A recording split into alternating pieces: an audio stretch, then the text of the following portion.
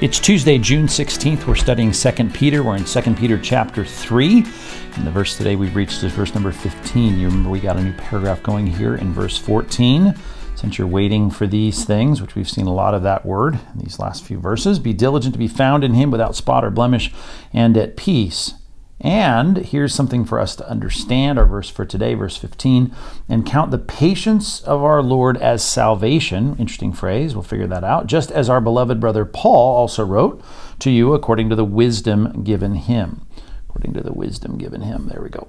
And we're going to continue on because there's a lot to say about this in the next verse, verse 16. But today, let's deal with this. First of all, let's just recount what we're dealing with in our context. Verse number 9, you might remember, said he's not slow. I mean, it is taking a long time, and from our perspective, even longer. He's not slow to fulfill his promise. He's going to keep it. He says, but he's patient. There's our word, macrothumia, long suffering toward you. And the point is, he's not wishing that any should perish, but that all should reach repentance. This idea of the patience of God from the first epistle, 1 Peter chapter 3, verse 20, speaking of the time in the days of Noah, and it said God's patience waited in the days of Noah while the ark was being prepared. So the idea of patience here is the patience in the fact that he is not bringing judgment. And the reason he's not bringing judgment is because he wants to see salvation. And salvation, you remember, is contingent on repentance. But in this period of time, we have the patience of God being reflected in the fact that not only is he withholding judgment, but he's dispensing his kindness. So a little bit on the common grace of God. That's a phrase we should be familiar with. We talk about the special or saving or redemptive grace of God, but we need to think about the fact that he is giving common grace in so many ways to people that will be judged, and they're actually earning and storing up more judgment. But right now, he is being kind to them in the common grace he gives everyone. And a passage that we need to think through here perhaps would be good for us. Matthew chapter 5, verses 43 through 48. You've heard it said, you shall love your neighbor, but hate your enemy. That's how people normally function. But I say to you, love your enemies, which doesn't mean you feel good about them, by the way. This verb right here is a commitment to their well-being, to do good to them. And pray for those who persecute you. Not that they'll have a great life, but that they'll reach repentance, and that maybe there will be things in their lives that might lead them to their repentance. And if you do that, he says, you'll be sons of your Father who's in heaven. This is not a way for you to get saved, but it is a way in which you reflect the God who saved you, who is a God who does these things. And here's the rationale, middle of verse 45.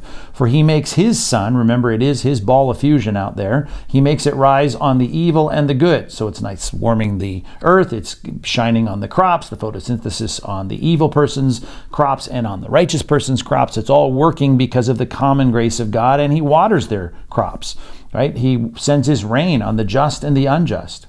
For if you love those who love you, what reward do you have? Don't even the tax collectors do the same? So you can't live by this principle here because everyone does that. If you greet only your brothers, what are you doing more than others?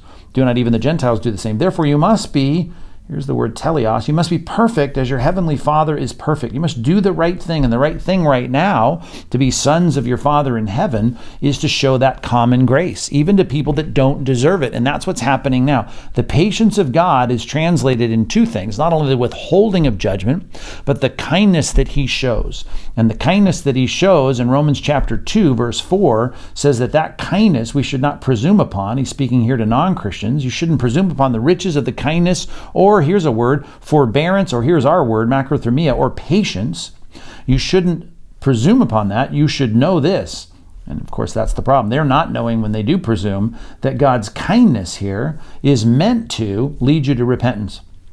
Because, though, of your hard and impenitent hearts, your unrepentant hearts, you're storing up wrath for yourself on the day of God's wrath when God's righteous judgment will be revealed. So this has been the theme of 2 Peter chapter 3. The judgment of God is coming. Actually, 2 Peter chapter 2 as well. But on that day when God judges the world, we're to be reminded that kind of accounting is not in any way slack, and God is not slow in that. He's not overlooking all of that. But in the meantime, what he's doing, he's showing kindness, he's showing forbearance, he's showing patience. He's withholding what we deserve. So the patience of God means salvation. It means salvation in the sense that, according to Luke 24, if we reach repentance, right, we have forgiveness.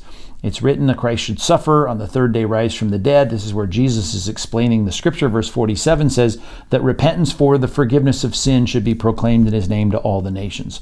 So the goal is to see our sins forgiven. The goal is to see people's sins forgiven. And all of that is contingent on and hinges on repentance. At least that's the human experience of reaching the place of brokenness over our sin, turning from our sin, putting our trust in God. And all of that is being accommodated. It's actually being prompted by the fact that God is bringing you the truth through the scripture in the midst of a time when we should be being judged, but instead he's waiting.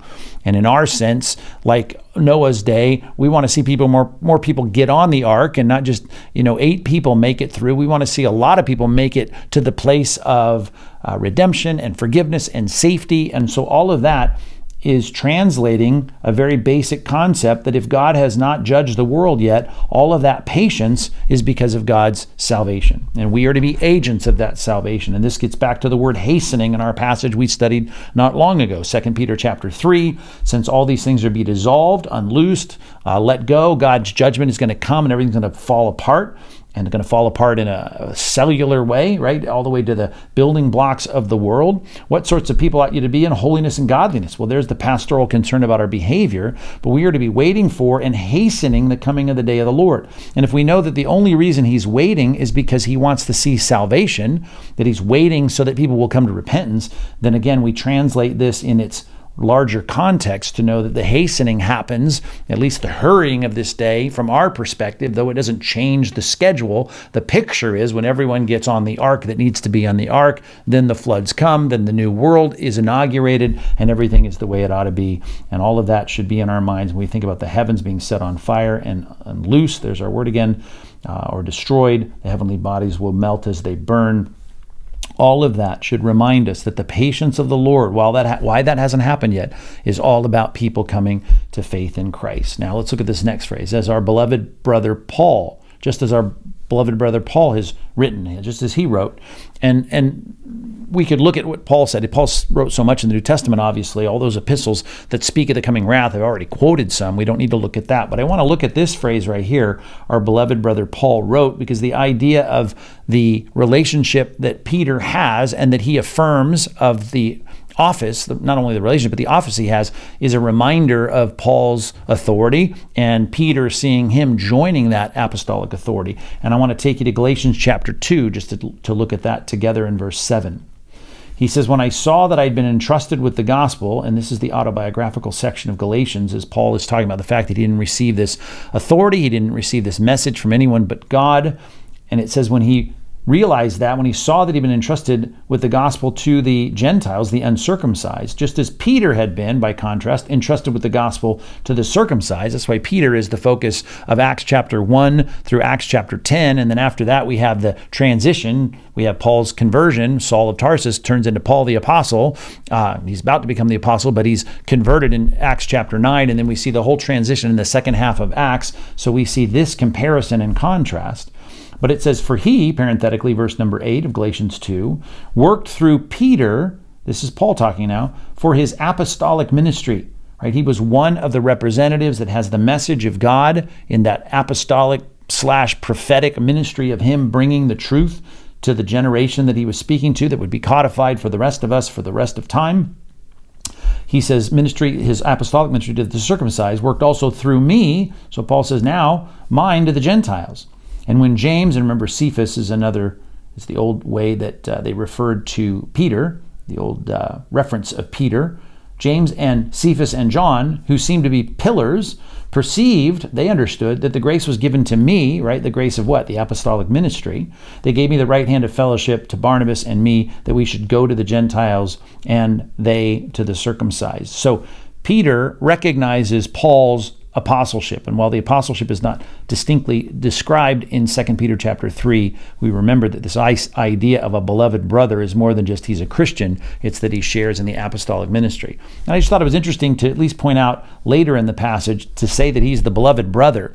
This, by the way, was written in AD 67. This is Second Peter's a later of the general epistles, but Galatians was an early book, and Paul wrote this many years before and described a scene which is obviously predating the writing of this. But to talk about Peter here and Paul's relationship, it's great to see him call him his beloved brother Paul, because this is not about petty differences or personal slights, because they had problems, they had conflict. Paul said, I opposed Peter when he came to Antioch.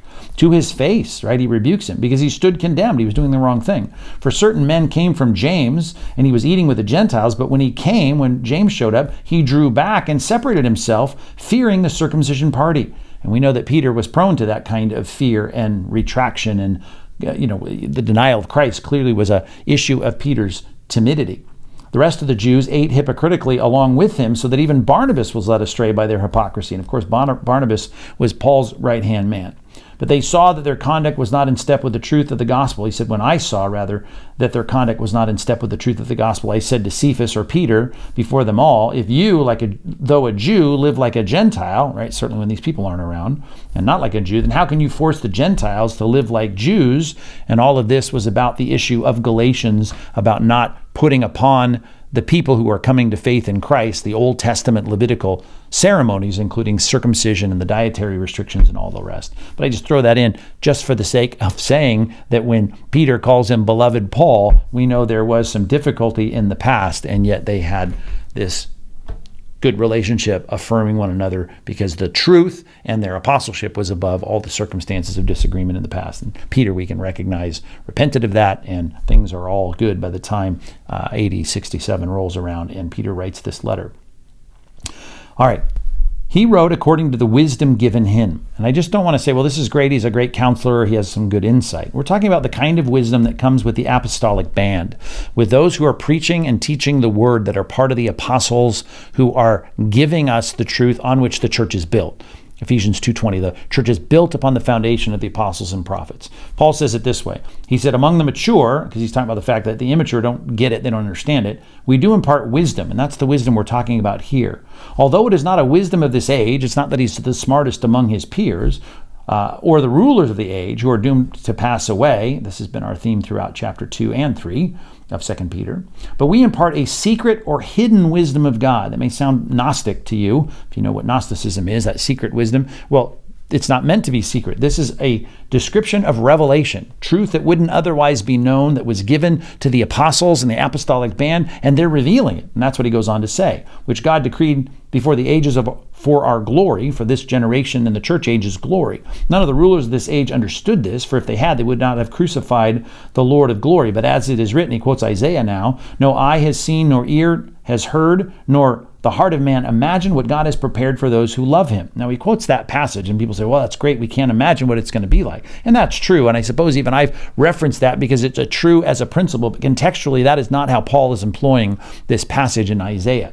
He's saying this: these things that we couldn't have otherwise known, God has, and here's our doctrine of revelation, revealed to us through the Spirit. For the Spirit searches everything, even the depths of God. So the third person of the Godhead knows everything about the depths of the triune God. And it says for a person, and he's parenthetically talking now, who knows a person's thoughts except the spirit of that person which is in him. So also no one comprehends the thoughts of God except the Spirit of God. Now we who have received not the spirit of the world, the we here I'm contending is the apostolic band, right? He says, is not the spirit of the world, but the Spirit who is from God, that we might understand the things freely given us by God. So God is revealing truth to the apostles, and they are imparting it prophetically. And as they get it into writing, God governs that, as we saw in the beginning of our 2 Peter epistle, the idea of God's oversight, moving them along by his Spirit to impart this truth in writing. We impart this in words not taught by human wisdom, but taught by the Spirit, interpreting spiritual truths to those who are spiritual. So this wisdom given to him by God is a wisdom that is presented through the act of revelation, and then that revelation, as it's proclaimed, is called prophecy. As it's written, we call it the God-breathed nature of the product, the scripture, that God superintends, or rather oversees, superintends and oversees. You can use either phrase, the writing of this information, so that we can have this wisdom that was given to him from God. So we're not just talking about general wisdom or insight. So We could say more. I wish we had more time on all of these, but 15 minutes is what I allot for it. And tomorrow we're going to be back as we're really near the end of 2 Peter. So stay with us. You've come this far. We're going to finish up the book this week. So we'll be back tomorrow, Lord willing, with more on 2 Peter.